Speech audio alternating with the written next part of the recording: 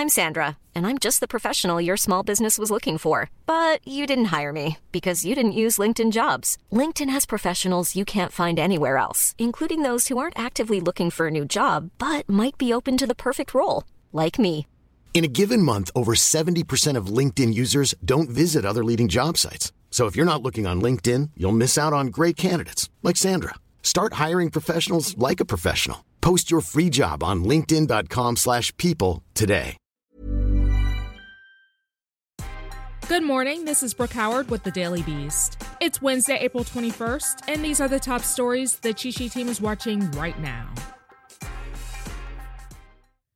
Former Minneapolis police officer Derek Chauvin was found guilty Tuesday on all counts in the death of George Floyd: second-degree unintentional murder, third-degree murder, and second-degree manslaughter. During Floyd's arrest in May 2020, the white police officer knelt on the black man's neck for more than 9 minutes, causing injuries that killed him. After a year of protests against police brutality, sparking conversations about ongoing racism toward Black Americans, crowds across the U.S. awaiting the verdict turned jubilant once the news was released. Just as the guilty verdict was being handed down in the Derek Chauvin case Tuesday, a police officer shot and killed a black girl in Columbus, Ohio. Body cam footage released by police showed officers pulling up to a chaotic scene at a home where 3 girls appeared to be in the middle of a fight. According to police, one of the girls appeared to be holding a knife and lunged at one of the other girls.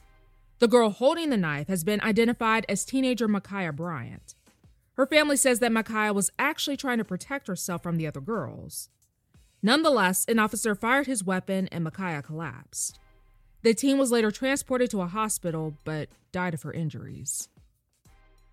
What is she talking about?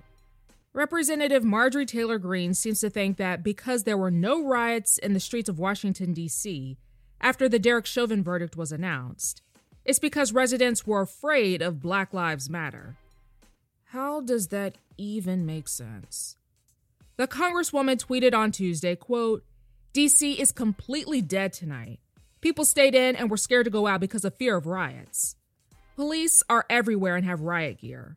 Black Lives Matter is the strongest terrorist threat in our country." Thankfully, Representative Mark Pocan tweeted in response saying that Greene, quote, "is either the most obtuse person elected to Congress or the biggest liar." He then went on to specify that people were merely enjoying the warm weather and police presence was no heavier than usual in the district. Las Vegas Raider owner Mark Davis says he was the one who sparked criticism by posting, quote, "I can breathe" on the team's verified Twitter account in the wake of the guilty verdict against the former Minneapolis cop who killed George Floyd. Despite backlash for what some saw as a tone-deaf tweet, Davis said he would not delete the post. Davis explained to a local paper that he'd heard George Floyd's brother speaking on the radio after the verdict came in about how people are able to breathe again after the verdict. In separate comments to The Athletic, though, he said he was, quote, deeply, deeply disappointed if his comment hurt the Floyd family, but reiterated that he would not delete the tweet. Legendary songwriter and producer Jim Steinman died on Monday at the age of 73.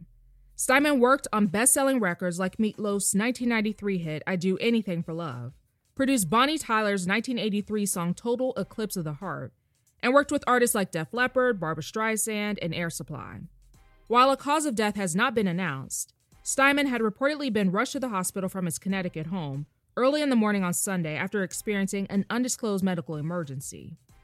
In 2004, the prolific songwriter had suffered a stroke that had robbed him of his ability to speak and had spent years relearning how to use his voice. That's all for this morning. Check back every weekday morning and afternoon for more of the news you need to know. Find us wherever you listen to podcasts.